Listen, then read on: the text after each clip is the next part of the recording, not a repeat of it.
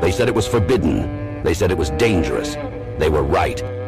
Introducing the Paranoid American Homunculus Owner's Manual. Dive into the arcane, into the hidden corners of the occult.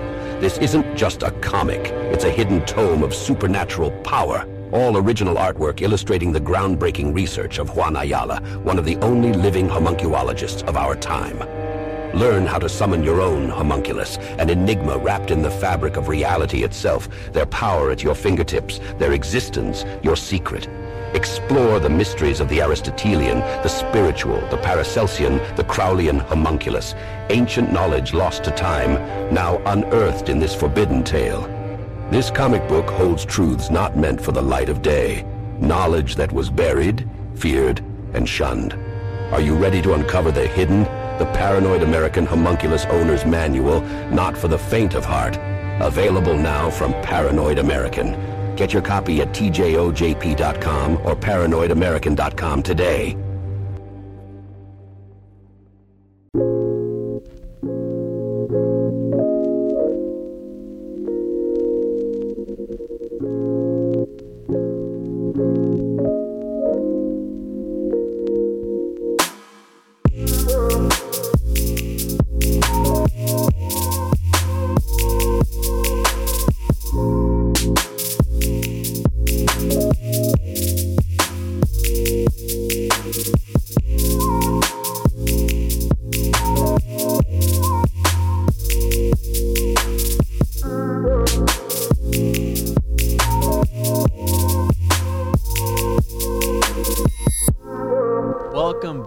To another episode of Illuminati Confirmed. I'm one of your hosts of this. I don't know what the fuck this is, to be quite 100% honest with you. But I'm Juan from the Juan podcast. We have Mark from My Family Thinks I'm Crazy. We have Chris from Mensa podcast. And today we have our very first guest on Illuminati Confirmed. Hopefully this guy doesn't fucking let me down because I've been hyping him up. I have no fucking clue what we're going to be talking about today. No. So welcome to the show, Anderson. What's up, bro? Wow, no pressure at all. Thanks, man. How's it going? This is gonna be a lax conversation about whatever, dude. You know, we're gonna have fun. I just had you on like a few weeks ago, right? We did Rene Descartes, and we did the granddaddy of modern day philosophy. Yeah, and so can you talk to the guys a little bit about what you do? Because I'm always like, he's a Stoic, and then Mark today was like, the dude's from Sweden. I'm like, what? Like, what do you? Can you talk a little bit about Hello, your books? Hello, everyone. I'm Mark. Thanks for having me on the show. That's my warm welcome. Yeah, I thought I confused Emanuel Swedenborg for being a Stoic. I don't think he's involved with even Sweden, as a matter of fact. I think that's just his last name. But Anderson, it's a pleasure to be here talking to you, brother. Like Juan said, he's talked you up a lot, and I definitely don't say that to add any pressure because he's right. We're going to be chill as fuck here tonight. What's up, Chris?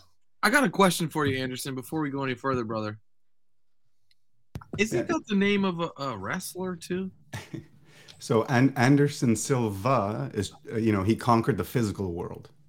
Anderson Silver is trying to conquer the mental and spiritual world. Whoa. When did this start for you, Anderson? For the listeners of my audience and Chris's audience who haven't heard your multiple appearances on Juan's podcast, what sparked this path? I wish I had a really cool story to share with you guys. Like, I wish I had this. I was hiking a mountaintop one day, and this mountain goat jumped across, and I had this vision. I had a very boring coming up, and I was the capitalist wet dream, if you will. Went to school, got my CPA after school, went in, started working, got the 6-digit salary, bought the house, got married, kids, the whole shebang. And this is about 10 years ago. I'm sitting around going, all right, cool. I got everything society told me that I should get to be happy. Why do I still feel so empty inside? Why am I still chasing the next vacation, the next whatever, right? And that's where Anderson Silver starts. I started looking into answers of what the hell is this? Why am I here? At a certain point, I think we all start asking these questions, very basic questions. We start looking past the day-to-day nuances and nonsense and start looking up and going, why does life exist? And I looked at the usual suspects: religion, science, theology, all that stuff. And philosophy is where I started finding some of my answers. Fast forward a little bit. I was shopping late night after downing a bunch of, I wasn't drinking myself silly. I was drinking expensive scotch, so I was classy. And I was shopping on Amazon in preparation for a trip down south. And the algorithm on Amazon suggested this book called Moral Letters from a Stoic by Seneca. And boy, I started reading this on the beach in Cuba. And I'm like, this guy from 3,000 years ago, he sounds just like me. Like, this is my problems, dude. And well, that's where Stoicism started. Here I am today. Is there a conspiracy there somewhere? Wait, is Anderson your real name, or is this like a pen bro. name? It's a pen name, dog. No, it's my pen name. Yeah. Dude doesn't even shit. fucking exist, dog. That's what I'm telling you, bro. Okay, I see you. All right, Illuminati confirmed. so where's that like a name generator online, like a Wu-Tang name generator, something like that? There's a bit of a story behind it. I came up with it with my wife sitting around one day, but basically I had this stupid, crazy idea to write a book. You know, I was listening to these nonsense self-help books that you hear, you know, the Tony Robbins type of stuff. And I'm like, I could write something. And I started writing. And I kept that draft. That's not the book I published. It's who knows, maybe one day I'll share it. Whoa. It was really dark. And I'm like, you know what? This doesn't sound too good. This is my old me that was writing this on how to like grab life by the horns and make it your bitch, if you will. And so there I created Anderson Silver. It was kind of representative of this, of my authorship, if you will. So fast forward, when I did start writing an actual book. Hold on. How did we come up with the name, bro? I'm concerned. Bro, the 'cause first this is time the wrestler. The first time I need had a him on, wrestler I was like, so who is Anderson Silver? He's like, well, that's my alter ego. And I was like, wait, that's not even your fucking real name, bro? He's like, nah, bro. I'm like, Anderson, before we go any further, because your stoicism is pulling this out of me, I got to be a hard motherfucker. I know about these stoics, bro. They hard. So we're going to be hard on you, bro. Where'd this name come from, dog? You rolled the dice? Where did it come from? I'm getting ready. Let's go. Come on, let's No, go. it's honestly, I wish I had a cool story. I wanted an easy name to remember, Okay. no funky names, and something that sounds kind of European, Northlandic. And that's about it. Anderson Silver kind of rolled off the tongue, kind of like, what's his name? The guy on CNN, Anderson, what's his face? Cooper. Cooper. That's the one, yeah. Motherfucking CIA, bro. that dude's a lizard. So, 100%. yeah, that was it. It was just an easy name. Damn, you Well- could be Illuminati confirmed, bro. We watching you, dog. We got an eyeball on you, kid. Mark, is that even your real name, bro? My name? Illuminati Is that even your confirmed. fucking real name, dog? Mark? Hey. Listen, don't attack me just because you brought this guy over here and now Chris is attacking him. Okay. I didn't even mean to hit that sound effect. That was an accident. Anderson, I am so glad you are here. I Yes. am not suspicious at all about your name. I'd be more suspicious if your name was Anderson Gold, but you're Anderson Silver. There he That's goes pretty right cool in there. my See book. that would be so much cooler, Anderson, if you had that on all the fucking time. Wow. And just Yeah. talk with that shit, bro. That should be your alias, Anderson Silverface. Yeah, bro. I just picked that up. I thought it would be appropriate to bring it on here in case some serious conspiracies came out, right? I'm not trying to run you through the muck, bro. I just, sometimes when rappers got these really cool names or people got these pen names, like, I want to know where they came from. Did they come from a name generator? Did you just think it was cool? Did you name yourself after somebody? Like, I'm Young Banana. You know what I'm saying? But that's from a name generator. You know what I mean? Wow. I gotta run Very with it. creative. I'm just a minimalist, simple guy, dog. I wish I had something cool to tell you guys, but I think that's why Juan likes me. I'm just honest, simple, and me. The reason I like Anderson is because he brings out different conversation in me every time that didn't you just fucking hear what he was saying? He was contemplating the reality of your existence. He had everything, and I was just watching this show and I'm feeling some type of way because the one of the main characters in the show died, right? And I'm like, they're doing this funeral, and I'm like, isn't it the weirdest shit that we do these funerals and it's just a vessel that's there and we're watching this empty vessel, right? Because that's all we ever know people to be. When you're you, like what makes you you, right? What makes Chris, right? What? Hold on, dude. Hold on. They talk about this in K-Pax, bro. This is why I'm trying to put you on, bro. I'm not K-Pax. gonna support a pedophile, bro. That dude's a fucking pedophile. Yeah, he's a little spacey, that's for sure. He's talking about Kevin Spacey, Anderson. You know, you can't. You're trying to put somebody else on, you know, on the same wavelength as Nicolas Cage, and it's not gonna happen. I've already tried looking, Chris. I've already tried looking to see who else we could break down, but Nicolas Cage will forever be the GOAT. There's just nobody else. All right, you're right. Sorry, Anderson Silver, get back into this shit, brother. I'm team Nicholas, man. Ask Juan, I'm his biggest fan. Has anybody on here actually watched his old school stuff like Snake Eyes, like 9mm? I don't know. Yeah. I don't know if Juan fully prepared you for this interview, and I apologize because this is becoming a sort of, we're putting you in the hot seat, Anderson. So if I could lean into that hot seat energy, what is your favorite Nicolas Cage movie and why? Thank you. Great question. I can't name one, but I can narrow it down. For sure, it's pre-National Treasure. Not that they weren't great movies, but you know, he kind of takes a turn after that. I'm gonna have to lean towards. Can I name three? Gone in 60 Seconds, because Eleanor, my own Mustang, is named Eleanor, and Angelina Jolie. She's fucking hot. Face Off, one of my favorites. Face Off. That scene right there, that's the quintessential Nick Cage scene, right? And as much as people hate on it, you know, fuck the haters. Ghost Rider, man. Ooh. Yeah. Ghost I Rider. was sure you was going Nicolas Cage. Con Air was good, and you know, The Rock is right up there too. But if I have to narrow it down just because of thematics, yeah. Not Dwayne Johnson, right? No, The Rock with James Bond there. What's his name? Yeah. I'll have to say Ian Fleming. Oh, Sean Connery. Sean Connery, yeah. They escaped from I just Alcatraz. aged myself. Sorry, I'm 27, if you couldn't tell. I'm 27 too, Mark. I like those choices. And I didn't know that one, by the way, so that's cool to know. And I would say my favorite classic, and I don't know how old this is, but it feels like an old movie, Blue Velvet. It's one of David Lynch's best movies, and Nicolas Cage kind of has a very famous scene in that movie where he's screaming. He's like in a sailor's outfit or something, and that movie always made an impression on me. I don't quite know what they're alluding to with that film, but it does deserve a rewatch.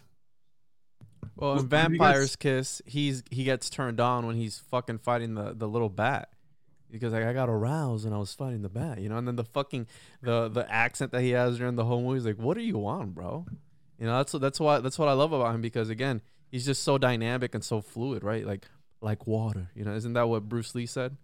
Like, you know what I mean?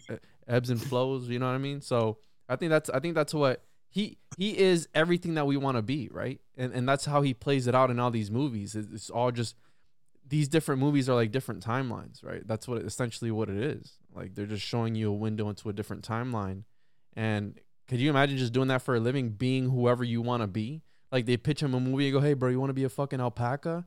Oh dude, that sounds like a fucking great idea. Yeah, let's do an alpaca. You know what I mean? Like the guinea pig movie that he was in, the whatever. You know what I'm talking about? He was in the guinea pig movie that they're trying to save the world from the evil billionaire. Come on, bro. Nah, what? Yeah. Dude, Right. Nicolas Cage has been in a bunch of shit, bro. That's what I'm telling you, We bro. need to screen share this. Anderson, do you think he's got like stoic tendencies, would you say? Oh yeah, definitely. Yeah. Definitely. But don't we all? You know, anytime I talk about stoicism, everybody I speak to goes, hey man, I've been a stoic my whole life a little bit. And I go, yeah, everybody has, because stoicism speaks to like the simplicity and the animal nature within you, not to shun it or to try and suppress it, but to embrace it and to work with it. So what are we doing? Give us like the stoicism for dummies, like top 3-5 points. Easy. Stoicism, I can narrow it down to one sentence. It's applying your rational mind in the present moment. Okay. Unfortunately, Stoicism has gotten a lot of bad publicity recently. It's been attached to, toxic masculinity and all that, like tough, tough, tough, tough. Really? Nothing could be further from the truth. And that's kind of what I'm doing when I talk to people about, say, we end up like enduring whatever, but not because we're tough, tough, tough. Like we'll cry doing it, and we'll scream, we'll shit ourselves, whatever. You do what you need to do, but we'll just endure it and move on and take another step. That's what Stoicism is. But it's a Western concept, but it's not really a Western I mean, it's a human concept, but it's so promoted through the columns. So my books, what I write about, and at the beginning I say this, I'm not a Stoic, I'm a practitioner, and my philosophy is based on many different theologies and philosophies I've studied, including Eastern and Western, modern and ancient. We were talking about René Descartes the other day with Juan. Friedrich Nietzsche, another favorite of mine, but I go also back to the ancients, Plato and Socrates, of course, and these Stoics. And the reason I've decided on this very simple core philosophy is because when I looked at all of these and I mapped them out in the Venn diagram, they all had this center point where they all agree, including religion, including all the religions, Christianity and Islam and what have you. And those are the points that I focus on. And those are the points that Stoicism tends to focus on, which is why I've kind of taken that school behind me to help champion me forward. Those are the tenets, right? What are they called? The Stoic. What is the 7 or 4 virtues? Was it? There's the 4 cardinal virtues, right? Yeah. Have temperance, so what ought to be wanted and not wanted. Justice, what ought to be shared and not shared. Strength, to be able to do these virtues, stuff like this. It's basic tenets, basic virtues we work towards. But the thing about Stoicism is you don't do Stoicism by learning shit and repeating shit. You do Stoicism by doing shit. Excellence is not earned by learning what the right thing is. Excellence is earned by just doing the right thing. So Stoicism is a practical philosophy, which is what, again, speaks to me, because I'm not a guy that, likes blind faith. Neither am I a guy who likes to give up complete control. Neither am I someone who can just kind of, look at the sun and do whatever. I need to do something. I need a purpose. And Stoicism offers that. Was it a religion for them back then, Anderson? No, it was It was a way of life.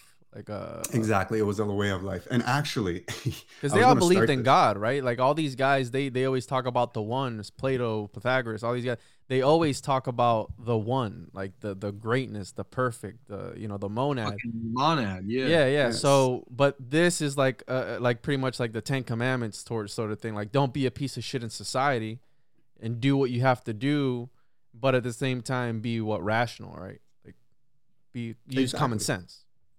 Exactly. Do the right thing because it's the right thing to do, not because you have some cosmic ledger that's going to let you into some special club after you die type of thing. Like, nah, you just do the right thing because shit, it's the right thing to do. Why is that? Like, this is my question, right? It's like, I hear you. Like, that totally makes sense to me, right? Because, like, duh, right? Just you want other people to be good to you, so you try to be that. But is there that rationale because they believe something is watching over their shoulder, judging them at every moment? Or is that, fuck it, just to do it? Just because maybe if I do get reincarnated and come back to this motherfucker, I'll be in a better place. Right. So what we're talking about here, if I can use just a few small jargon words, we're talking about ethics in philosophy, right? And all philosophers through time have studied ethics, right? The same way all philosophers have believed in something greater than us. Sure.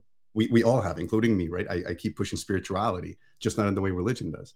But to get back to ethics, how do you decide, right, what is right, what is wrong? So there's deontology, which is a set of rules, which is what religion is. It tells you do these things, then you're a good person. You can go to sleep at night feeling like you're not a piece of shit. There's consequentialism, which is what our modern society is. You think about, the greater good. What's the best action? What's going to be, going to building a church on Sunday and putting $50 in there? Is that the greatest good?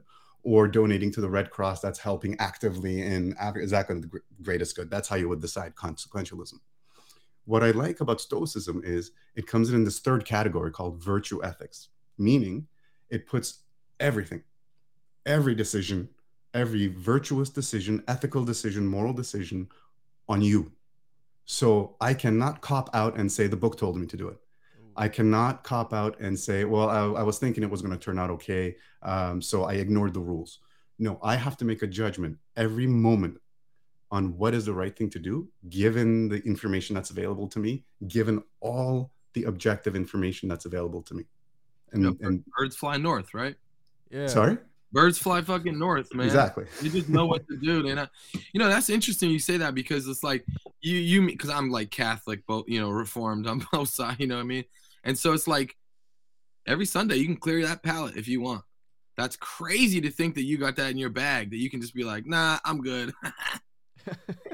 And you know what the craziest thing about all this, Chris, is that these guys were guys thousands of years ago that were talking about this shit, right? They were contemplating about all this, and it's so, when you really break it down and start thinking about it, it's so relevant in today's terms. And if people actually followed these sorts of things, imagine how much more harmonious, right, society itself would be, and how everything would just fall into place, right? Instead of how for the Stoics the logos is like this universal force that they can't control, but for the Christians the logos is a personal and up close. Right, it's God to them, so it's a very personal relationship. But the Stoics just thought, hey, if you can't control it, just let it fucking be. So imagine if rationality ruled all of us today, how everything would just, because everything, a lot of things right now, like if you look at the polarities right now in society, it's all emotionally driven. It's all by emotion. It's not rational thought. It's, I feel that this is supposed to, well, is it the best choice for it to be that way, or is it because you feel that way? Oh yeah, me and my This is where I think Satanism comes in. If you're using Satanism for shorthand for selfishness, that's really the question. Is it good for you, or is it good for the whole? I think it's, as long as you're not hurting yourself or anybody else, I say do whatever the fuck you want. You know what I mean? Don't hurt children, number one.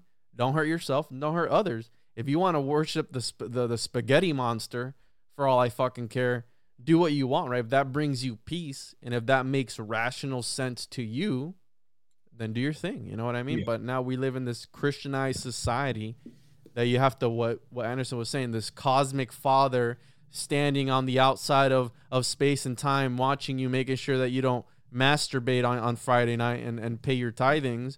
And he's the one that's going to rule everything and make sure that, when you die, you're going to go on to that next higher consciousness. You're talking about fucking dogma, and you're talking about fucking dangling the carrot of being good. Like, such a crazy concept that because the problem is, when we think Stoics, man, we think some guy using like a rock as a pillow.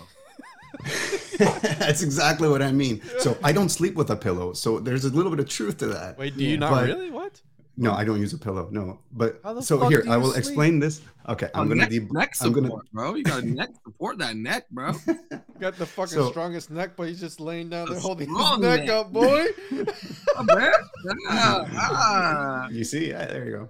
I'm going to debunk this myth with my personal story here. So you see, people think Stoicism is this tough guy thing where I sleep on the floor with a rock on my face and, my hand in a bear trap, whatever. Real. No, we don't. Self-punishment is not virtue, right? But I don't sleep with a pillow. So why? Am I self-punishing? No. Here's the story. I'm a CPA. I traveled a lot back in the day. I was traveling a lot for work. And for anyone who travels, they know the hardest part of getting a good night's sleep is that motherfucking pillow. Goddamn pillow. On that bed. Every time. I made, so this is how Stoics meditate. I took my journal, I sat down, and I wrote down the facts. And then I boiled it down to, you travel, idiot. You can't stop traveling, idiot. The pillow is the problem, idiot. Remove the problem. Done. So I stopped sleeping with a pillow, sucked for the first 2 weeks, sleep like a baby every night since, no matter where I'm at. Sick. That's what awesome. What the fuck? Andrew, you never talked about this shit on my podcast ever. And you come and drop that bomb here, drop that hammer here. You just lay like this? Is it? Like, you just lay down and... Yeah, pretty much. You sleep in a park and no problem? Is there a downside to that where you're able to fall asleep in places where maybe you shouldn't? Easy, dude. Is it ever a problem to be able to fall asleep, dude? When you're driving. Yeah, riding a Well, bicycle. I mean, pretty No, sure you're if I'm right, you're operating a right. motor vehicle, I have to be a little bit alert. Remember in Indeed. when that girl falls asleep and she almost falls in the stoop? Remember that shit? Oh yeah, where he ties her hair up or What's her whatever. hair in the knot, dude? Yeah, I know what you're talking about, bro. That's Uh, wild. That's wild to me, and I didn't know that whole right because how Chris is saying when you think of a stoic, you think of somebody with no emotion and just stoic face, right? Just like stone face, whatever. And Yeah. it's so much more than that. That's why I reached out to Anderson when I first came across. I forgot how the fuck I came across Anderson. It was Reddit. Was it Reddit, right? It was Reddit, Yeah. and then it was you have a podcast, and then your books. And I was like, man, this shit's interesting. Why? Because it makes so much sense to me. And it was again what I always tell the guys. We're still following, right? The things that these guys are so ahead of their time back then that they were talking and contemplating. Maybe they had all the time in the world, right? To think about these things and contemplate and write, dude. and just, you know what I mean? Think about the existence, the reality of everything, right? The fabric of existence. But when they talk about these things, this makes so much sense. But the foundations of society nowadays are built on that, but we've lost a lot of that shit. You know what I mean? A lot of that stuff has been taken away because it doesn't benefit, right, the lizards. Some of this fucking super old school type of thought that you're talking about, Juan, I think is really interesting because it's like it's almost futuristic. I like say it all the time where it's like the water's so hot that it feels cold, you know? It's like it's so futuristic that it appears kind of backwards, you know what I mean? And like, dude, if we were living in the jungle and we had pyramids and fresh fruit and shit, like that'd be pretty fucking futuristic and sick, right? Like for sure. And like we all think like, oh, these fucking caveman, you know, no way, dude. These guys were fucking living it up on this planet. I think in a lot of Anderson, you look like a conquistador, dude. Ole. Fucking sick, dude. Maybe that because you were one in another life. You know what I mean? You came back hard as nails, bro, like ready to swashbuckle. You know what I mean? I hope I wasn't that bad. Those guys weren't very nice. Well, you never know, dude. You believe in maybe that's why I'm so reincarnation? nice now. I'm trying to make up for it, right? Maybe that's how you're hard as nails, bro. You're just so hard that it goes through life to life to life. You just hard bad man through life, through generations. You believe in Yeah. reincarnation, Anderson? Where do the Stoics stand with that as far as like what you do with karma, right? What was their whole thing behind that? There's no karma. Again, Stoics are focused in the present. Like if there's something more after, cool. I don't know though. I don't know about that. And it doesn't affect me right now. And I don't need some guy up there, you know, making sure I'm doing the right thing to see if I get a 10-speed bike at Christmas or not. I'll just do the right thing now and worry about it later. Right.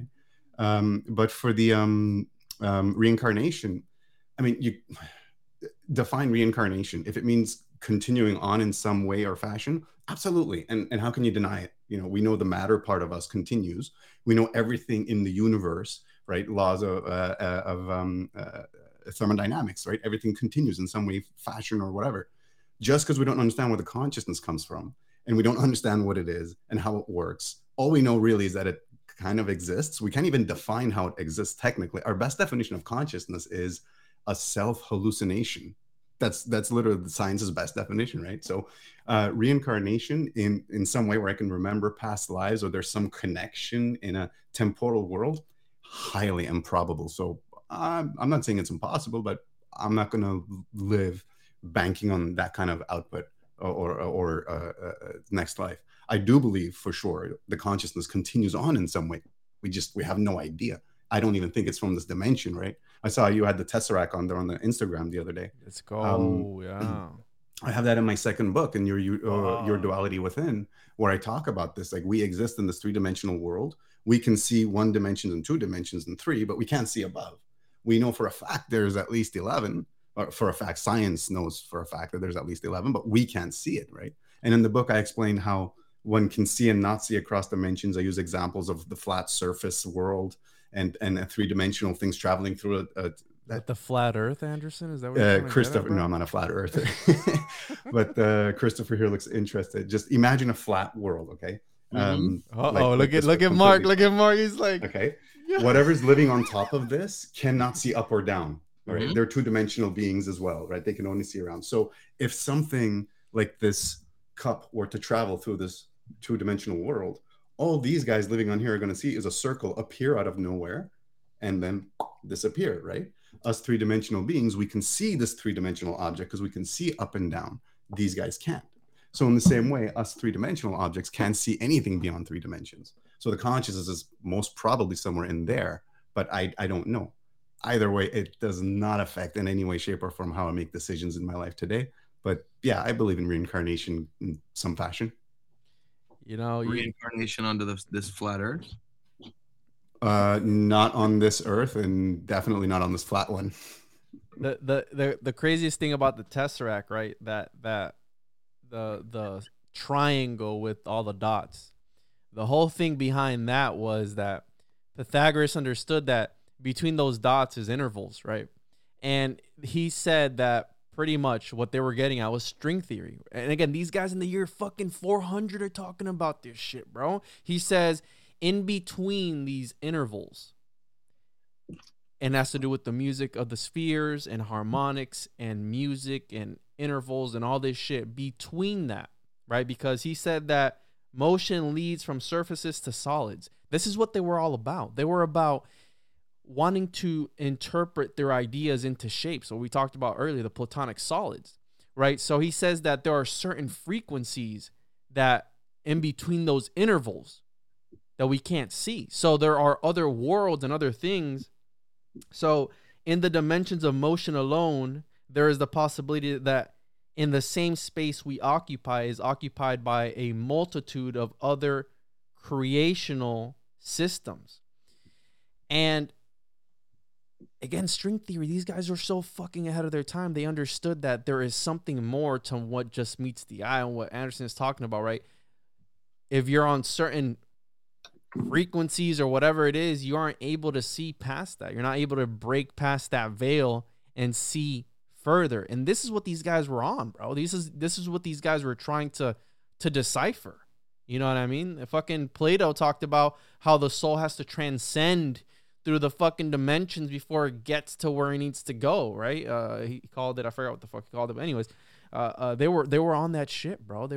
That's why the whole, what I call it earlier, the divine artificer, is that what Plato called it, Anderson? The creator, the demiurge, where he's the first mover. Yeah, the first mover, bro. What the fuck, man? So Anderson, does this have to do at all with any other systems, like Masonic systems or like Kabbalah or like any of these other systems?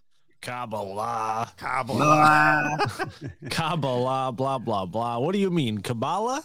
Yeah, that one, motherfucker. The Stoics. So if we go back to the olden days, it was a theology. Okay, sorry. How did I say it? I said it funny, huh? Sorry. Yeah, the Kabbalists. Mark, you high, motherfucker. Sorry, Kabbalah. Keep going. Sorry, bro. No problem. It was a theology, so they did believe there was a little bit of religious aspect to it as well, right? So they did believe in a lot of these. For Stoics, the pure reincarnation was everything comes from an explosion and then it expands. And this fire then collapses. Your dad comes. And then it re-expands and it collapses. So it's kind of like what we know about the Big Bang Theory and the Great Collapse, right? They're already talking about this back then. But I think it was more symbolism for them back then. But to answer you, Chris, throughout history, whoever had either esoteric knowledge or great power was in these inner circles up above that in some way, shape, or form, not necessarily run the world, but definitely influence it in a way that affects everybody. And so at the time, the Stoics it was the philosophy, right? Until Christianity X'd philosophy completely, it was the main predominant philosophy. So were they tied to these secretive organizations in the back? Sure, absolutely. I would believe it if somebody were to suggest that, because everybody who's had any kind of power at any point in history was in those circles, and that's how those circles stay on top. I guess what I'm saying is, like, you know, when you look at Kabbalah, they do a very, they do like the, you know, the tree of life, and that's with the Sephora, and what you're talking about is the individual pathways are 32 or 33 with Doth, depending how you do the math, like, or you look at Metatron's cube, or you look at what Plato and those guys swore to the Tetractys or whatever the fuck, and Tesseract, the Platonic solids, and these are systems, right, that you find. And I didn't know if there was one specifically that was like, you know, Kabbalah is tied to Judaism, for example. Right. Okay. I'm going to answer this question, and you guys are going to have to be patient with me because you're going to want context. Our school begins with public masturbation, and it's tied to public masturbation. Let me explain. And by the way, Juan, this was going to be my intro, dude, because you said these guys like dick jokes. So I was going to say, hey, I'm going to talk about public masturbation today. What the fuck? Juan, next time speak for yourself when you tell the guests what to expect. I don't remember saying that to him, bro, to be honest. Anderson Silver kind of sounds like a porn name a little bit. Yeah, slanging that dick. Slanging that dick, son. So this is in reference to Diogenes. Diogenes was a cynic. I don't know if you guys have heard of this guy. Oh, dude. He was the most savage philosopher ever. He is my absolute favorite ancient philosopher, hands down. When I meditate, oftentimes I try to meditate on Diogenes. Really? And jokingly, I'll say, very, very common among my group here, I wish I had the strength and discipline to be able to poop and masturbate in public like Diogenes did, like squad goals or whatever. This is for real, bro. He would jerk off and shit in public, bro. He didn't give a fuck. So Diogenes was the son of a banker. They were loaded, and he realized at a young age, like, screw this, like this financial system doesn't make sense. So he started defacing the money in his father's bank. He got kicked out of a bunch of places. He ended up living on the street. He became a cynic. It was a school that was started by one of Socrates' pupils. And they basically said, man, fuck everything. Like, none of this matters. Sell everything. And that's what you would have to do. You would just keep a robe and a satchel, and that's it. And you live on the streets, and you would just live an honest life. And so Diogenes, you know, he said, he has this famous quote, I pissed on the man who called me a dog. Why was he upset then? So he's just preaching basically like, let's just live a very honest life. You're going to call me a dog? Fine. I'll piss on your leg like a dog. Don't complain about it then. Dude, that guy's the OG gutter punk. That's the guy. That's Dude. That's why people say, oh, you're so cynical. Well, it comes from this fucking guy, bro. Because he dude. There's a lot of fucking cynics in Portland, dude. Let me tell you, dude. Two true stories about Alexander the Great, because it's Alexander the Great's own historians that wrote about this. He met him on 2 occasions. Okay. And Alexander the Great's own teacher was Aristotle. So this says a lot. Alexander the Great loved Diogenes. He said, you're my favorite philosopher. I came to visit you. Name me anything from my vast empire. The gift is yours. Diogenes just kind of looked at him and said, can you just move to the left a little? Because you're blocking the sun. That's it. Alexander the Great, bro. He said, fucking move over, bro. That's all I want. What's up? And then he says, Alexander the Great says, man, Diogenes, you are such a like, if I was not Alexander the Great, I would wish to be Diogenes. And Diogenes looks at him and says, if I wasn't Diogenes, I would wish to be Diogenes too. Like, this was the guy. Bro, you see that? Like, is that even good or bad? Is that good or bad? It's great because he didn't give a fuck. No, he just bro. did not care. So what the cynics preach was happiness is available to everyone. And the rule is very simple. Yeah, but yachts have a price, bro. Yachts have a fucking price tag, bro. It's like, no, you know what I mean? And his name, a price tag. Let's go. You know what I mean? Like, the name Diogenes right meant living like the dogs. So he's known for this famous portrait. He lived in wine barrels with the dogs, and people would throw scraps from their banquet tables at him. So he would run up on the banquet tables and start pissing on everyone from on top of the tables. He would go to temples, and when the women were prostrate on the ground praying to the gods, he'd go behind them and start jerking off. And the point he was trying to make is, you're all fucking lunatics. We're animals. Like, what are you doing? What are you praying to? Why are you guys sitting around a table looking all night? Just eat. What is this etiquette? What is this religion nonsense? Can we just be normal and be like normal to each other and forget all this nonsense? That's what they stood for. Did he have a cult, Anderson? Did he have a cult following? Yeah. Yeah, he did big Yeah. time, and it still does today. You know, the school of cynicism still exists today. Why is it that we always follow these people? Like, for example, right, this reminds me.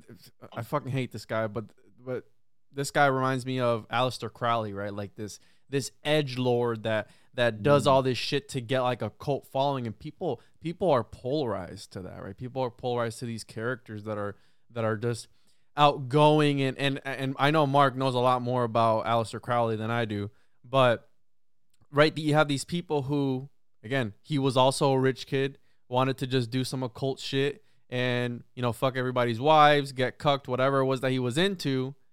But people are he's like this influential person to them, and I'm like, what do you see in this fucking guy? He was copying other people to begin with. So, you know what I mean? Why is it that people are so polarized? Alexander the Great said, I want to be like you, bro. The Alexander the Great was like, I want to be like you. We always want shit in this life that we'll probably never have, or not that we'll never have it, because you can have anything you want, but that we won't be committed to. You know what I mean? Like he could have been him. He could have just lived in the street, masturbated, pissed or whatever, but he chose not to. You know what I mean? Yeah. And that's a great seg. And that's why I wanted to start with the, hashtag public masturbation, because he represents the animal primal side in us. And if we're going to talk about the duality, that's where it begins, right? When you look in the mirror, we don't see us. We see this vessel, this body full of pus and whatever crap, this thing that grows and ages and aches and whatever. And we look in the mirror and we keep calling this thing me, but it changes. We cannot possibly be changing, right? So when we look in the mirror and we refer to ourselves, we're looking at our real selves, which is, call it your soul, your spirit, your consciousness. We refer to it as the rational mind, right? It's my rational mind that's thinking, cogito ergo sum, I think, therefore I am. So we live in a society, in modern society, that's very organized, and we have rules crammed down our throats. Etiquette rules, work rules, house rules. Dude, I got to cut my grass a certain height. Like, it's just rules. And we follow these rules because it makes for good living at first, but then it kind of gets out of hand, whatever. And we stop thinking outside the box. We start thinking, or rather we only think within the confines of these rules. And so these animal primal people appeal to us in the movies, right? The Rambo types or the whatevers, the drifters. You tend to kind of gravitate towards them and cheer for them on the down low, right? It's because they're being that guy that we didn't get to be, or maybe we were, or wish we could, or whatever.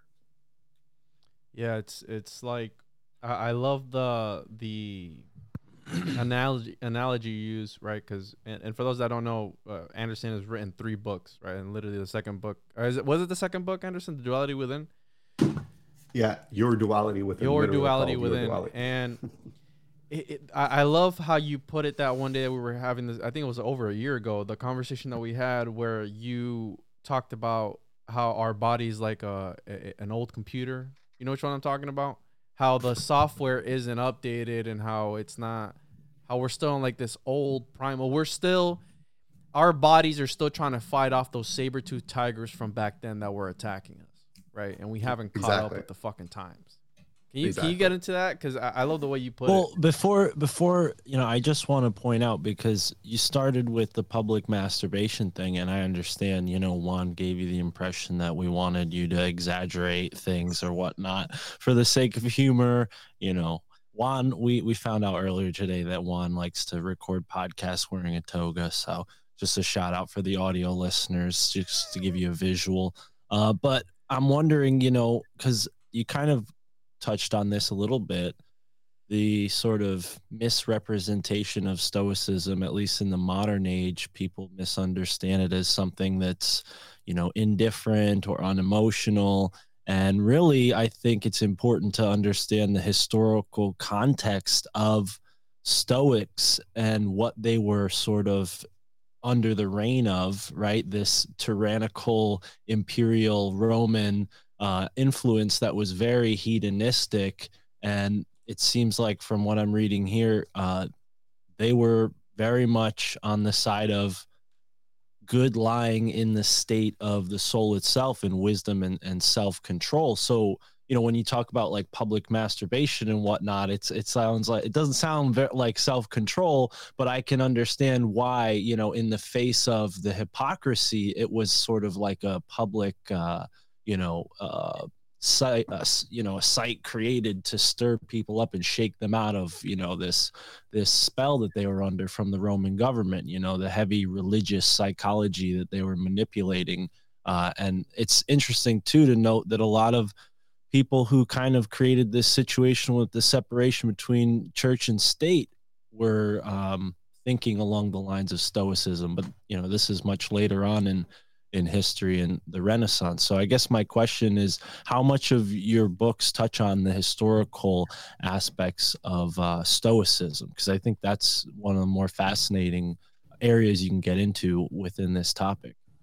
Yeah, great question. And just to clarify, Diogenes was a Cynic. Of course, he wasn't a Stoic, but the Cynics are our older cousins. The starting point is we're animals. So later on, what the Stoics do, what Zeno of Citium did, he added on top of that, it's like, okay, cool, we are animals and we are just stardust, but let's do something with that time. And that let's apply rational thought to be virtuous, virtue meaning work towards the betterment of humanity. And this whole story behind this story, like Zeno of Citium, he loses his fortune. He's walking around on an island figuring out, what the hell am I going to do? My ship just sank.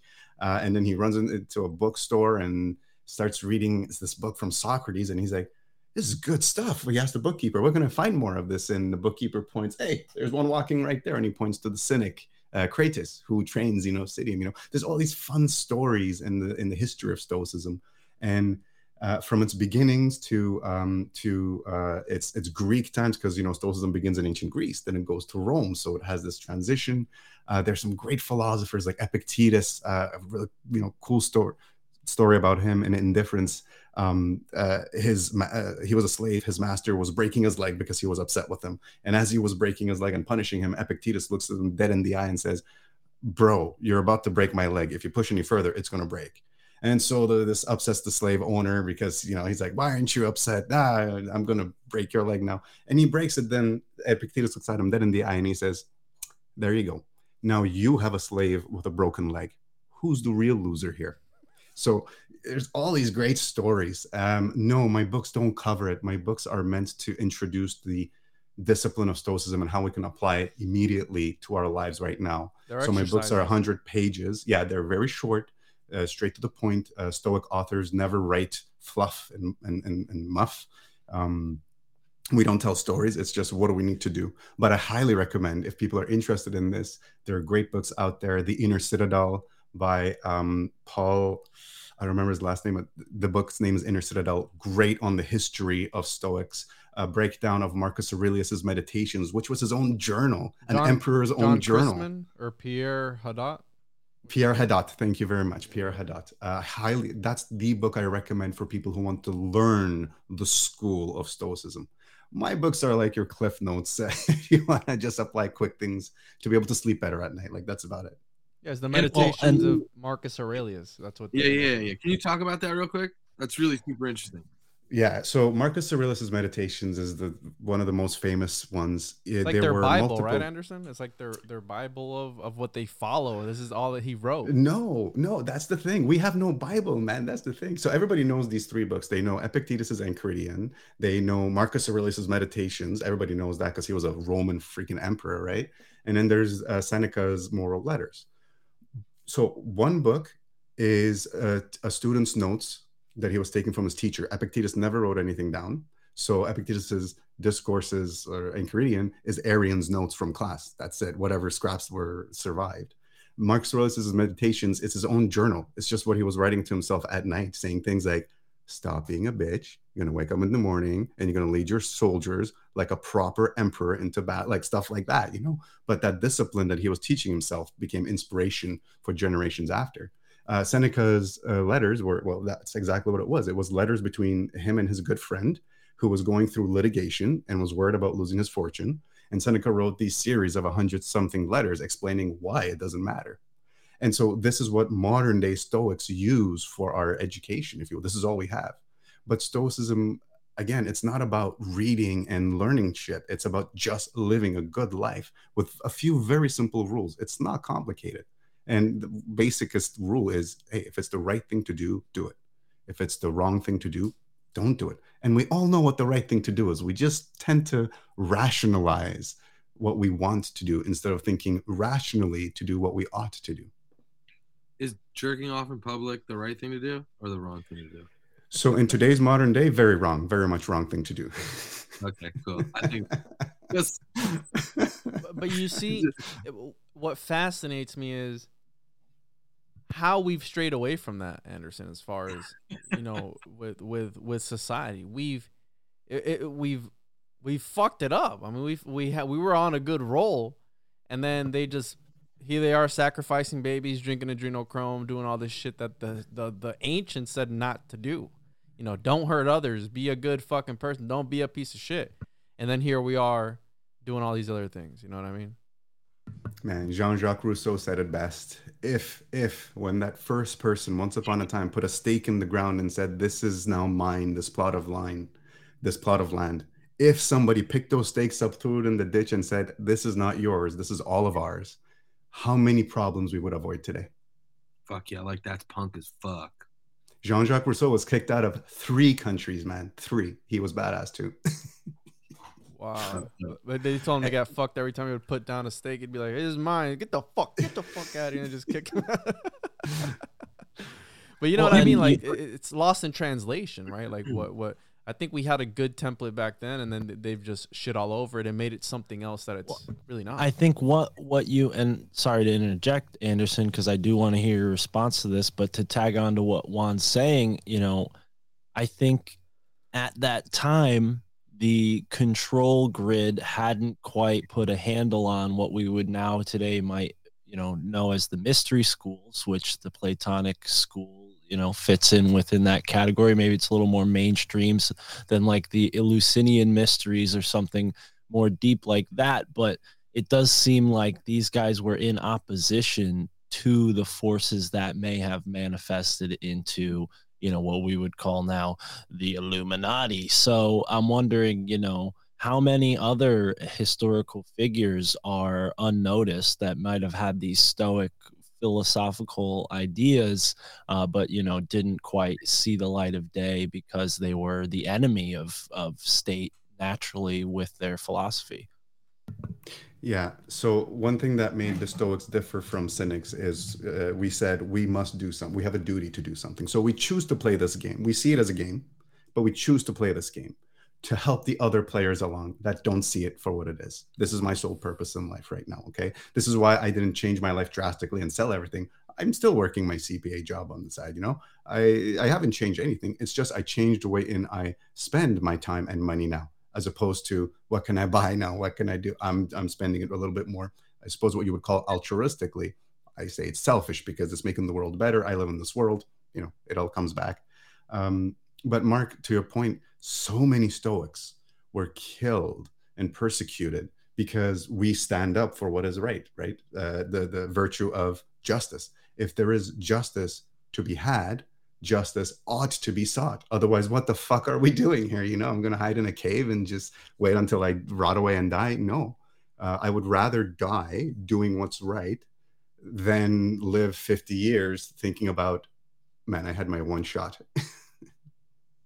Yeah, I think that they were the OG Agreed. Conspiracy theories, right? They were the ones that, like, we see Stoicism today, how you're saying, right? Do the right thing, spread and guide your brethren to the light, right? Because everybody nowadays in society is blind. They do what they're told.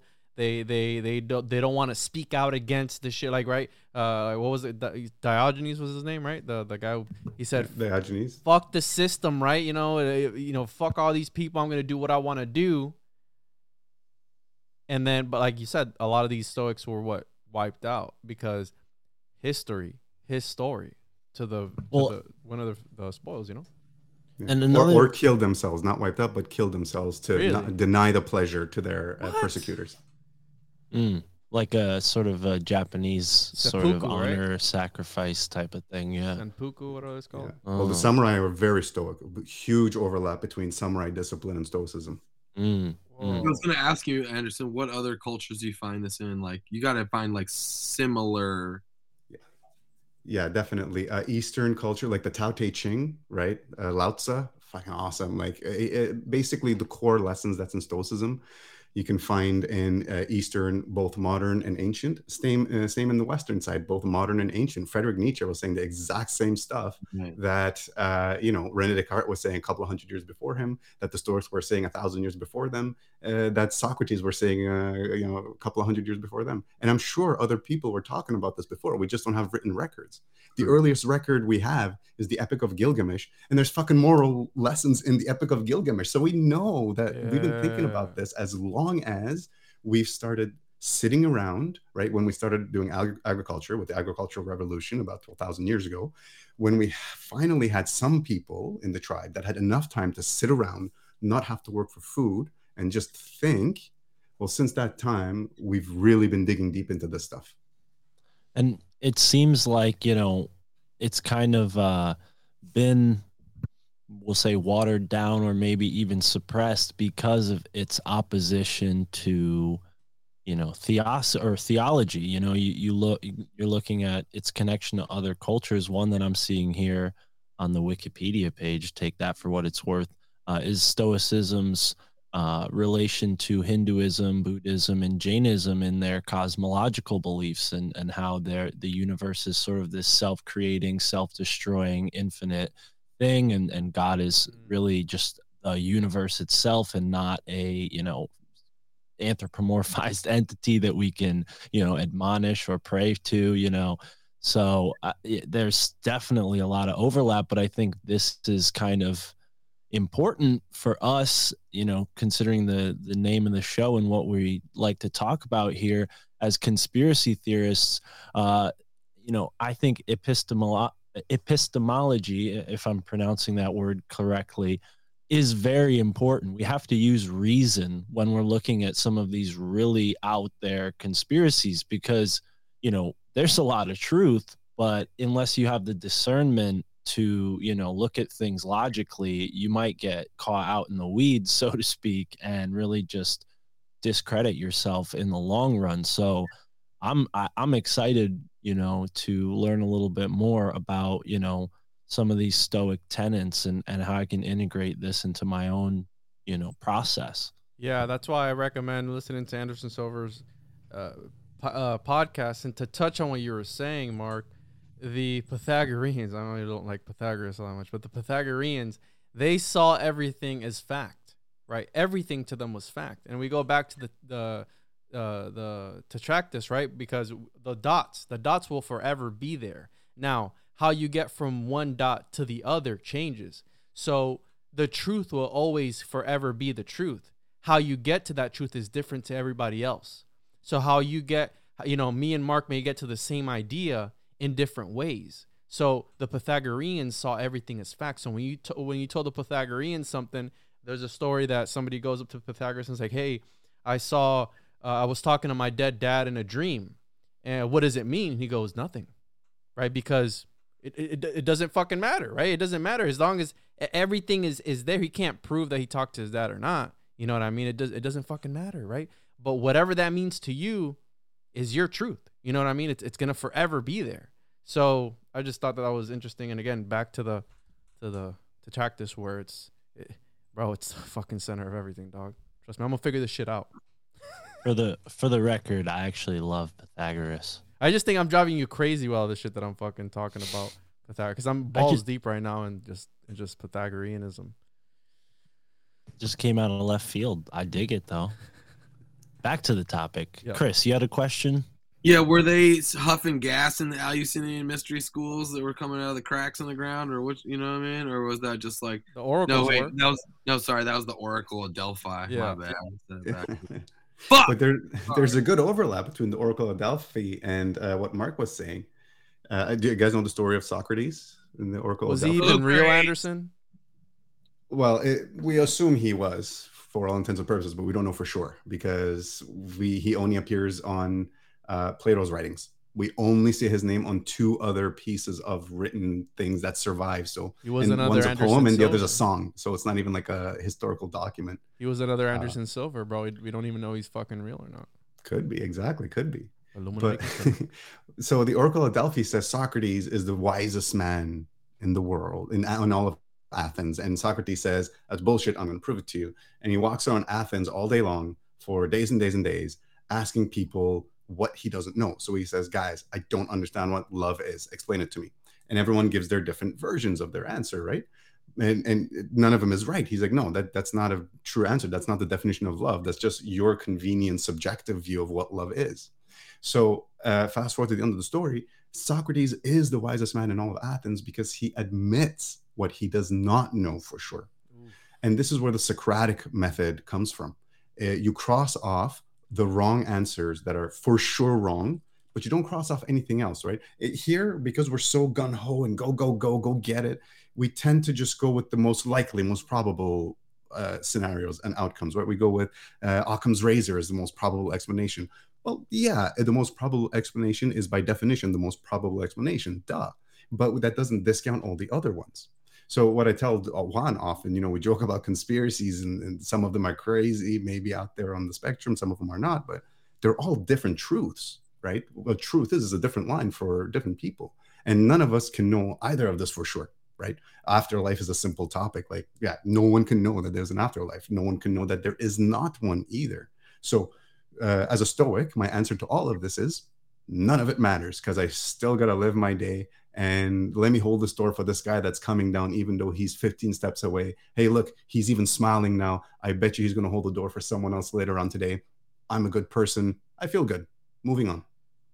It's interesting because it has like a touch in like nihilism or Buddhism or something to it, where it's like there's no carrot dangling. Well, it's like there's no reason to be a good person.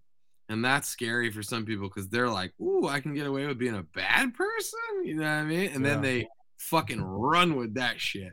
Not a lot of people have that North Star.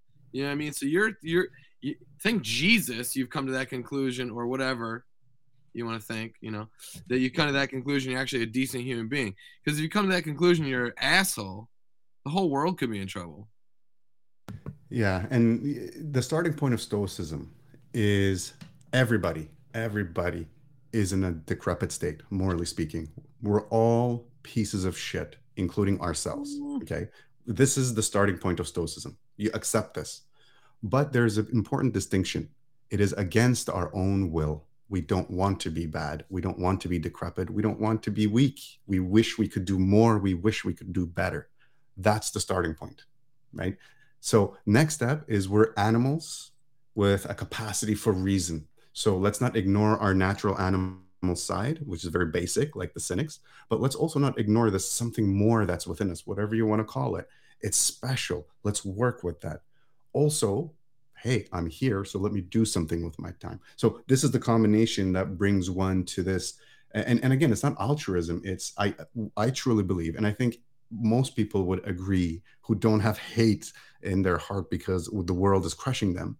People inherently don't want to do bad. You see the way children act like they don't want to do bad. I don't believe in our criminal justice system. I don't believe anyone is actually a bad person from birth. Some people might have a defect, a chemical imbalance, but we have to work with them, not encapsulate them in a room that's padded and forget about them for the rest of their lives, right? So criminals are a failure on society. They're not a failure of the individual. So this is the view that we have. And the reason I believe we're missing this in our society is because we don't talk about this at all at school. Okay, not everyone's going to agree with this, but a lot of people do. If we don't talk about these in school, there's no philosophy in our curriculum system, right? Then the kids don't even know to even think about these things. Yeah, that bro. This is why I love this shit because it makes you fucking think, bro. It makes you think about just everything, right? Like what you just said, that makes perfect sense to me. They're not a failure to themselves; they're a failure to society, but yet they're outcasted and exiled for things that they did, right? But we gotta admit, there's some people that are just naturally fucking evil. No, I cannot. I have no evidence to suggest that somebody is naturally evil. Karl Marx, Mao Zedong, Hitler, Pol Pot. Did you know them when they were 5 years old? So Albert Einstein and Adolf Hitler were born about 120 kilometers Yeah, apart you just killed me. within a few years of each other. And I start my, man, if I knew this, I'd open the chapter. I have a chapter that starts with Adolf Hitler and Albert Einstein were pretty much the same person. And then I go to point out the exact same prejudice that you came at me at this subject with. Yeah, Hitler was a horrible guy. Like, nobody can argue that. But what we're saying as Stoics is he wasn't born that way. Something happened in society, in his life, in his upcoming. School, bro. He didn't get into art school and he fucking snapped, dude.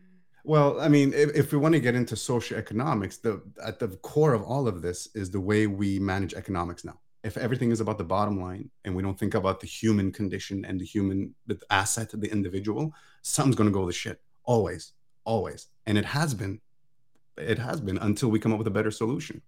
So that's another episode though, right? One. Yeah.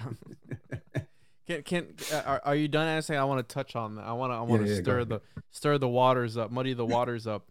What if, Chris? Okay, he was a piece of shit, right? What he did, but what if to Hitler that was his truth and that was okay with him?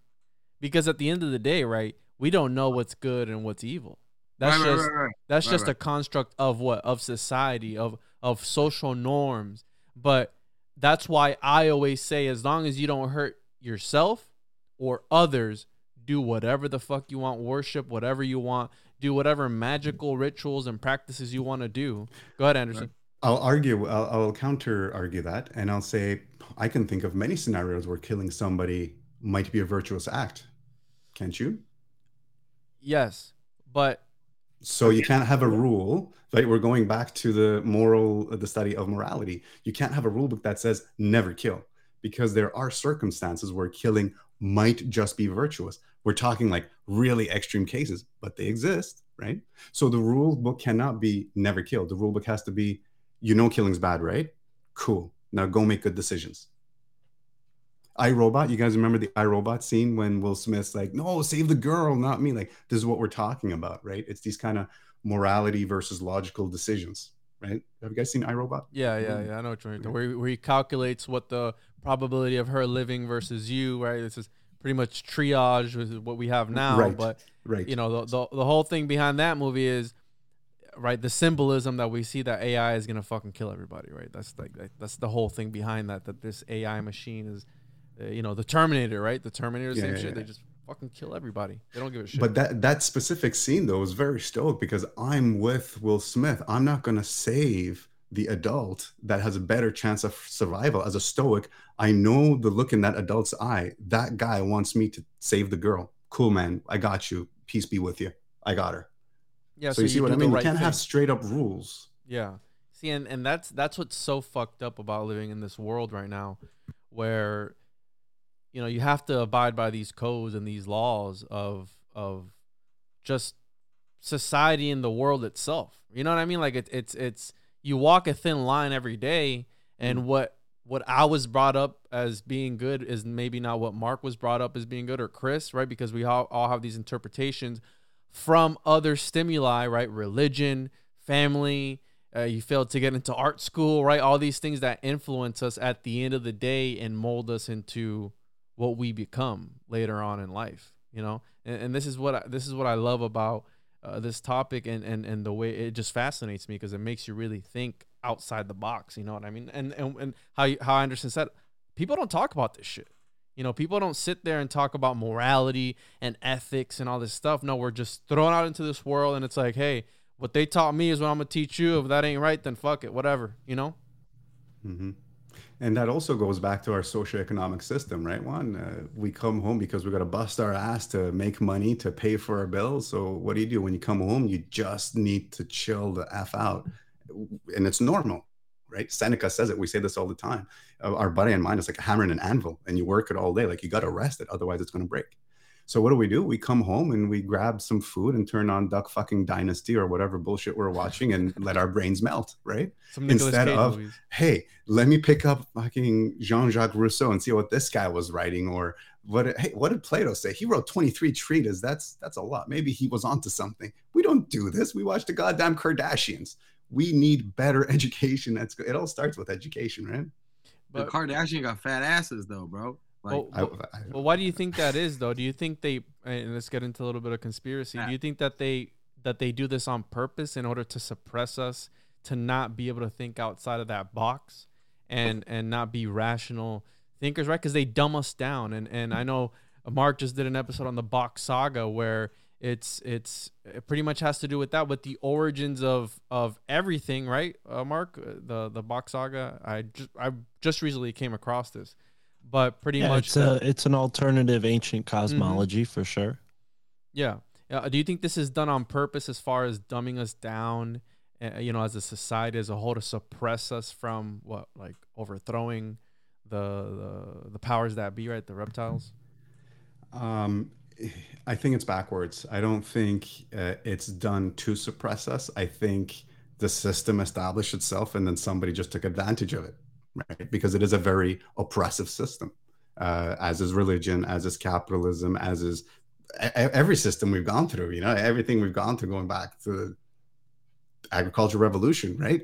Everything has always kind of pacified us in a way.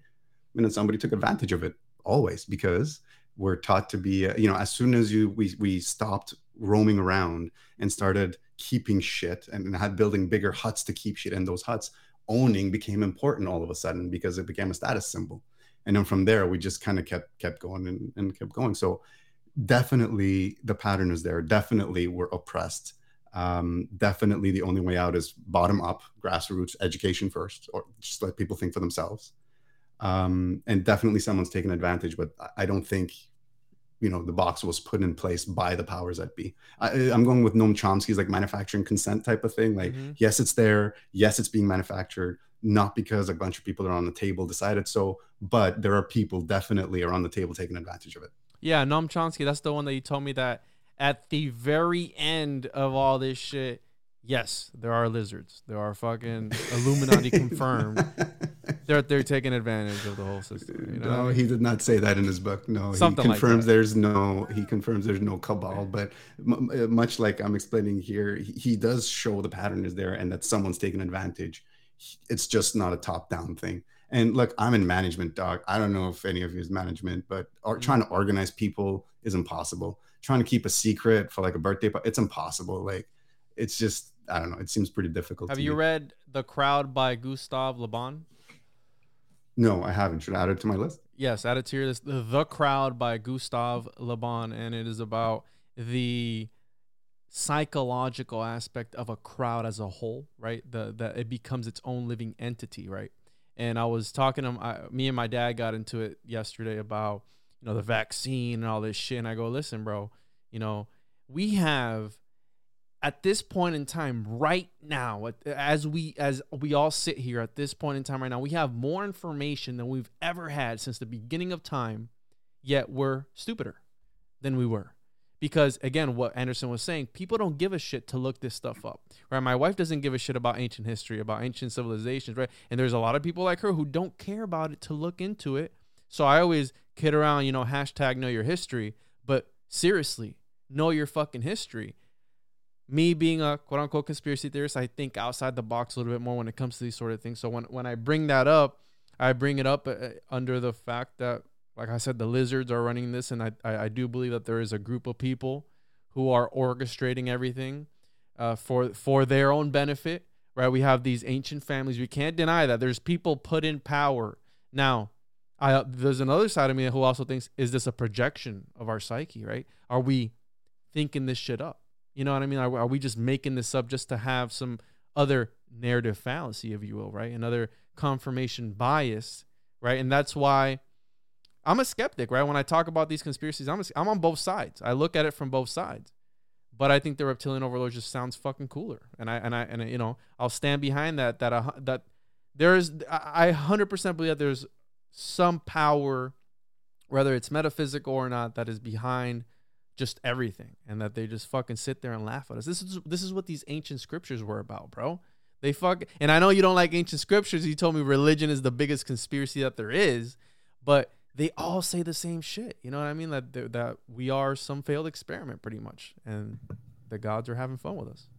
Wait, I said religion is the biggest conspiracy. You told me one time, you were like, I think it was on DM, you were like, you said prove to me, and I was like, well, ancient scripture, and you're like, that's the biggest conspiracy there is, and I'm like, touche.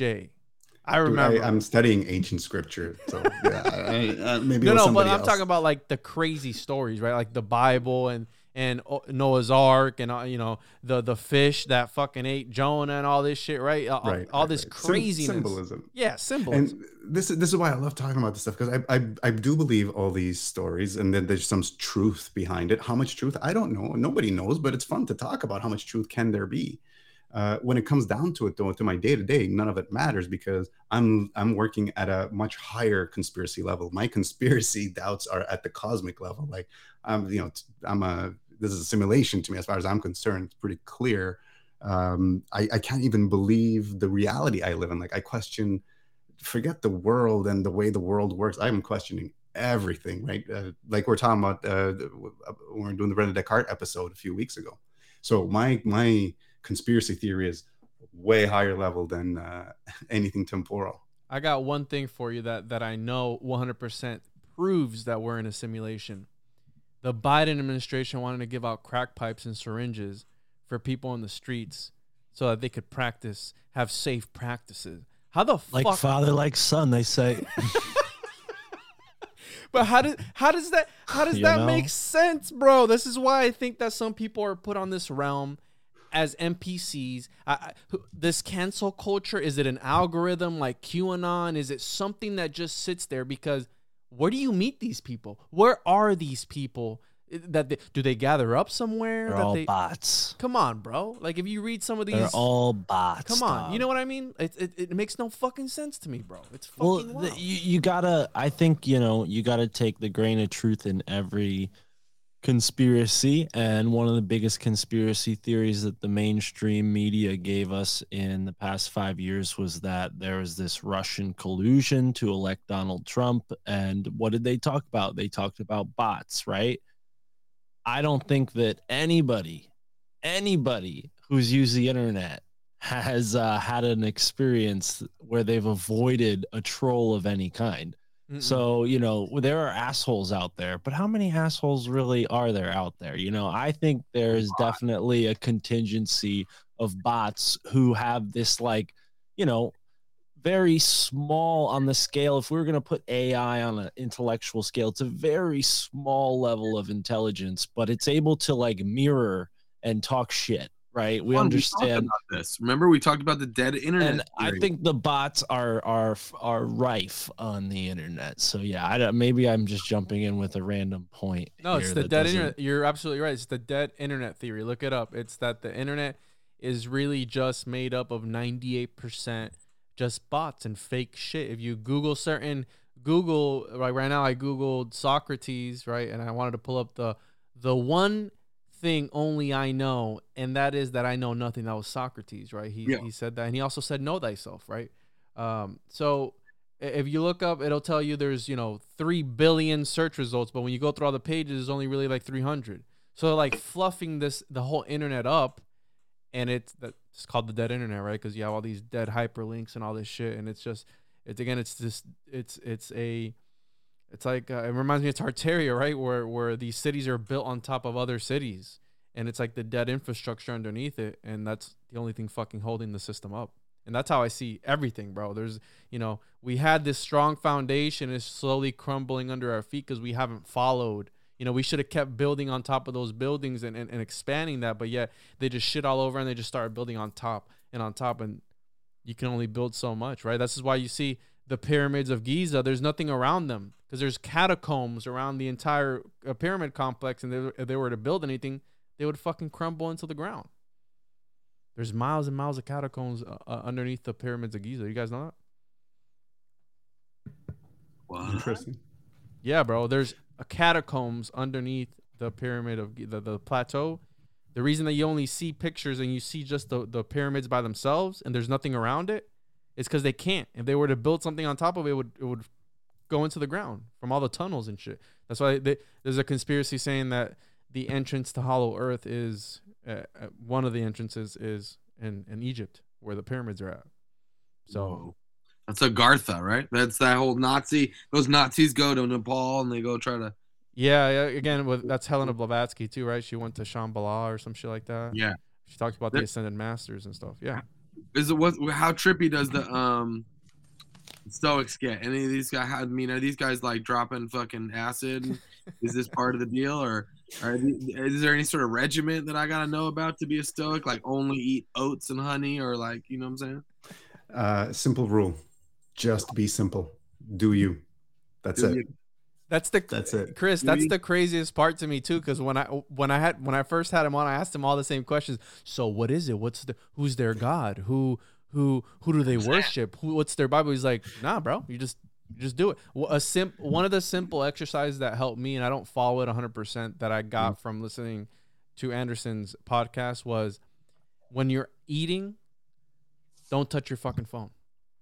Swag, I like that. Just eat. Just be in the moment, right? I like that a lot. Yep. Converse with your family. Pay attention to your fucking kids. And just be and just live and don't touch your fucking phone. Because again, we're indoctrinated to just always. What do? Grab our phone, check our social media while you're fucking eating. No, just put it down, enjoy the moment.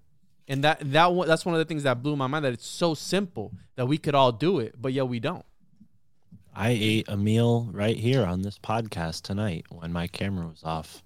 I just didn't want to make you guys hungry. What does that say about me? I saw you chewing after you turned the camera on. I knew. It was a sandwich, wasn't it? It was. Anderson, mushrooms, DMT. What are we dealing with? What are these? Well, I know Pythagoras was a mystic, right? I mean, these guys were getting. Here's the thing, Chris. I don't mean to. Sorry, Anderson. I don't mean to take your opportunity to answer this question, but I do remember hearing recently that drugs were so commonplace in a lot of cultures that they didn't really even give a good record of this stuff because it was kind of considered on the level of food. Like it was just a part of your day. So I wouldn't be surprised if all of these guys were drinking infused wines, and that's what they meant when they mentioned wines. It was infused with all kinds of potions and herbs, but that's just my assumption. Maybe Anderson, you can back that up.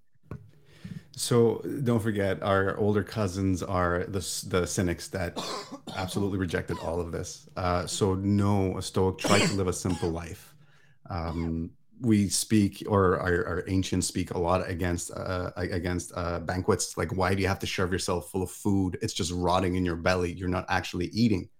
Why do you have to get so wasted? Drink wine. Cool, man. Get a buzz on, laugh, but that's enough. Go to bed because you got work to do tomorrow. You got to make the world a better place. So it's always in the middle, right? Just when we're talking about ethics and morality too, Stoicism is never on one side or the other. It's always, guy, you know what the right thing to do is, and both could be right in any given circumstance. So don't pick a side and try and defend it. Just do the right thing, okay? So no. Look, I don't even drink tea because of the caffeine in it. Not because I'm like, all stimulants are bad, but much like the pillow, there was a logical, rational reason why I eliminated, it started with the usual cigarettes, alcohol, and then it went into the kitchen, sugar, salt, whatever, the usual. Now I'm a vegan too, but it all has, not because I'm like, meat is murder or whatever it is, but no, the industrial complex is the second most polluting thing in the world. And by 2050, it will pollute more than fucking oil companies. I cannot in good conscience support this. So I don't buy meat or dairy. My friends who hunt, they'll throw me some meat here and there. Cool. And, we're going to buy a hobby farm on the side and have our own chickens and whatever one day. But there's no way I'm buying anything from a grocery store. I know a farm down the road. I'll go buy eggs from them when I'm craving a fried egg sandwich because eggs is delicious. And that's about it. So no, very in the middle. We weren't really into anything crazy. We're very boring people. We're just trying to live a good life. But to be fair, that's you, and that's not the Stoic view. That's right? Well, me. A lot of this comes from the Stoic teaching. So someone like a Marcus Aurelius would have said zero tolerance to wine, zero, right?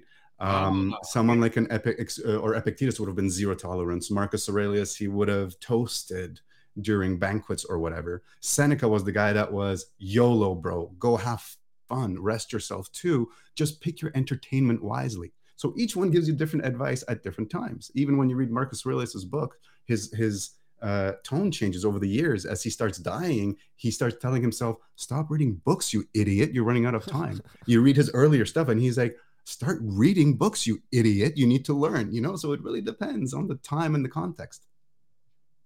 That's wonky advice, buddy. That's all over. I just want to state for the record that I think I have been living a stoic life. And hey, I know this is the cliche statement that you said that you hear every time, Anderson, but I like the cut of your jib. And I just want to say that if we're going to stick true to the name of this show, I don't think Stoics are Illuminati confirmed. I think Illuminati confirmed they're not Stoic at all. If anything, they're the opposite of Stoics. They're hedonistic. They're taking every grab for power. They're cutting the throats of their own family members. I mean, that is not what Stoics are up to from what Anderson has shared with us today. Yeah, quite the opposite. We take a stance against that, right? So the reason why we're not cynics, the reason why we choose to be Stoics is because we cannot sit on the outside and watch this happen. We literally take a stance, work the system from the inside. And I'll give an example. When I went through my transformation, one of the reasons I chose not to give up my job and take a simpler job is because I said, no, look, I'm on the inside. I'm a high level manager here too. I can keep doing this job, but I can do it better in a better, more moral, ethical way. And I can lead by example. And that's what I've been doing. So my career has actually gotten better as a result of it, believe it or not. Instead of chasing the promotion and money, right? I've built better relationships.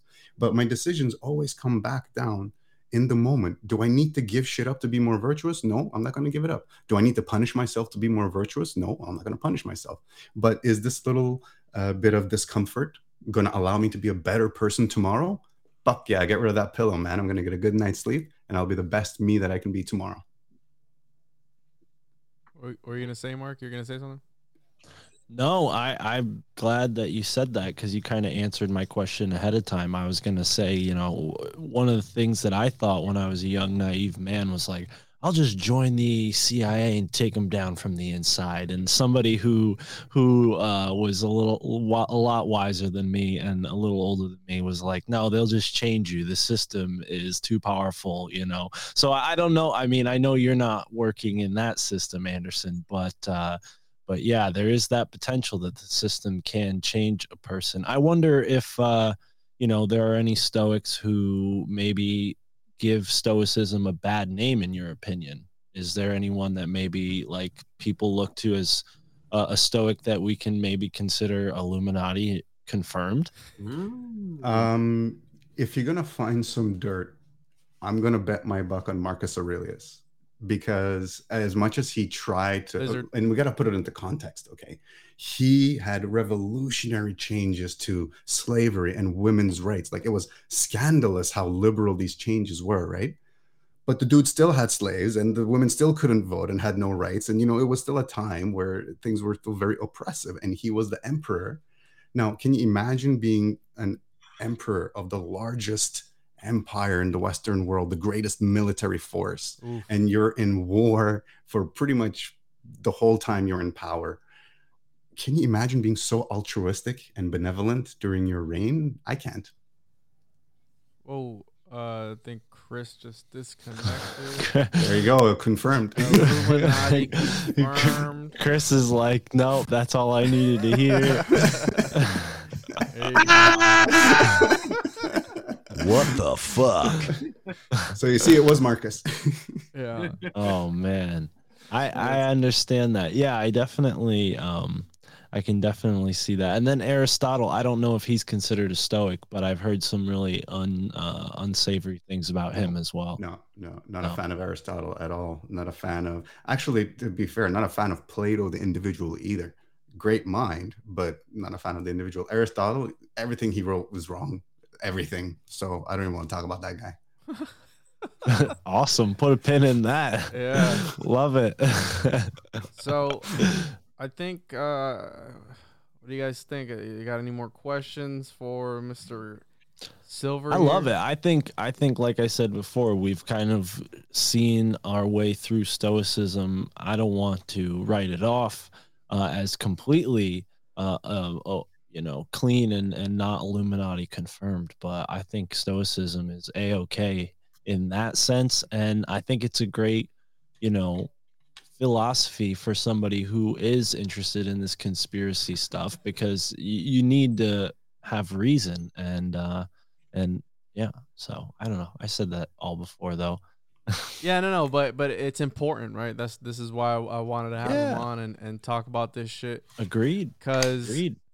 Mark, unfortunately, not everything is Illuminati confirmed.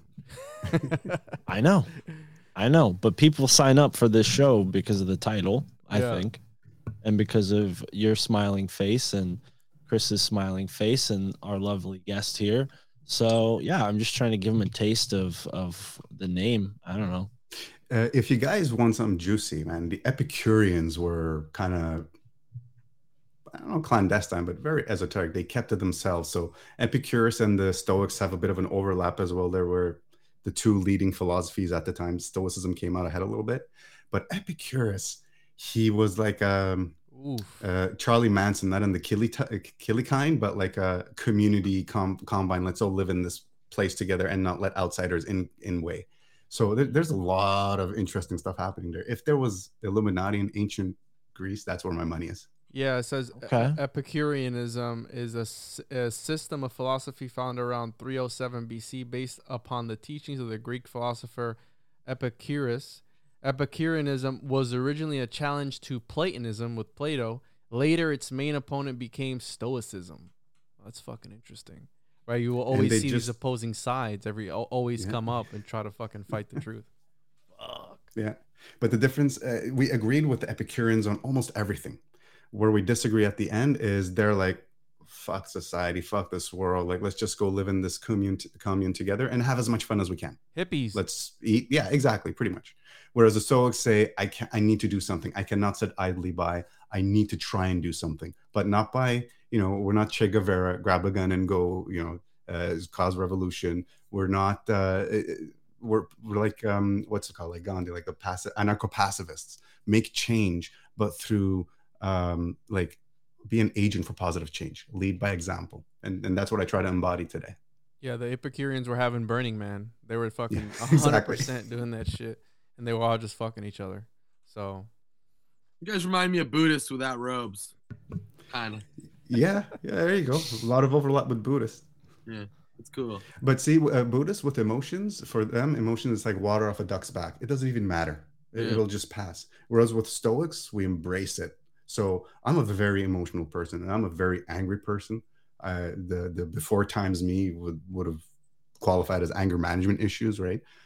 So the way I control that is that, you guys remember that iconic scene from the Avengers when Dr. Bruce whatever says, how is the Hulk always not mad? How do you control your anger? He says, simple, I'm always angry. And that's what Stoicism does. You look at your emotions in the eye. You don't ignore them, because the duality within, right? We recognize that roommate, and we look at him dead in the eye and say, I see you, I hear you, but I know you have no good advice. There's nothing you say that's going to make my decision any better. So thanks, but no thanks. Go sit in the corner and have some Cheetos. I got business to do. Cheetos. Yeah, Cheetos sounds good right about now. I had a dream. I had my last nightmare was probably like 9-10 months ago, or maybe even longer. Something was chasing me, and I turned around and ran at it. And I have not had it like poof, gone, and haven't had one since. And it seems like the kind of same thing. It's like fucking stare that shit in the fucking eyeball sometimes, and it's a different. It probably is a lot less than you might probably imagining it to be, whatever it may be. So it's really pretty cool.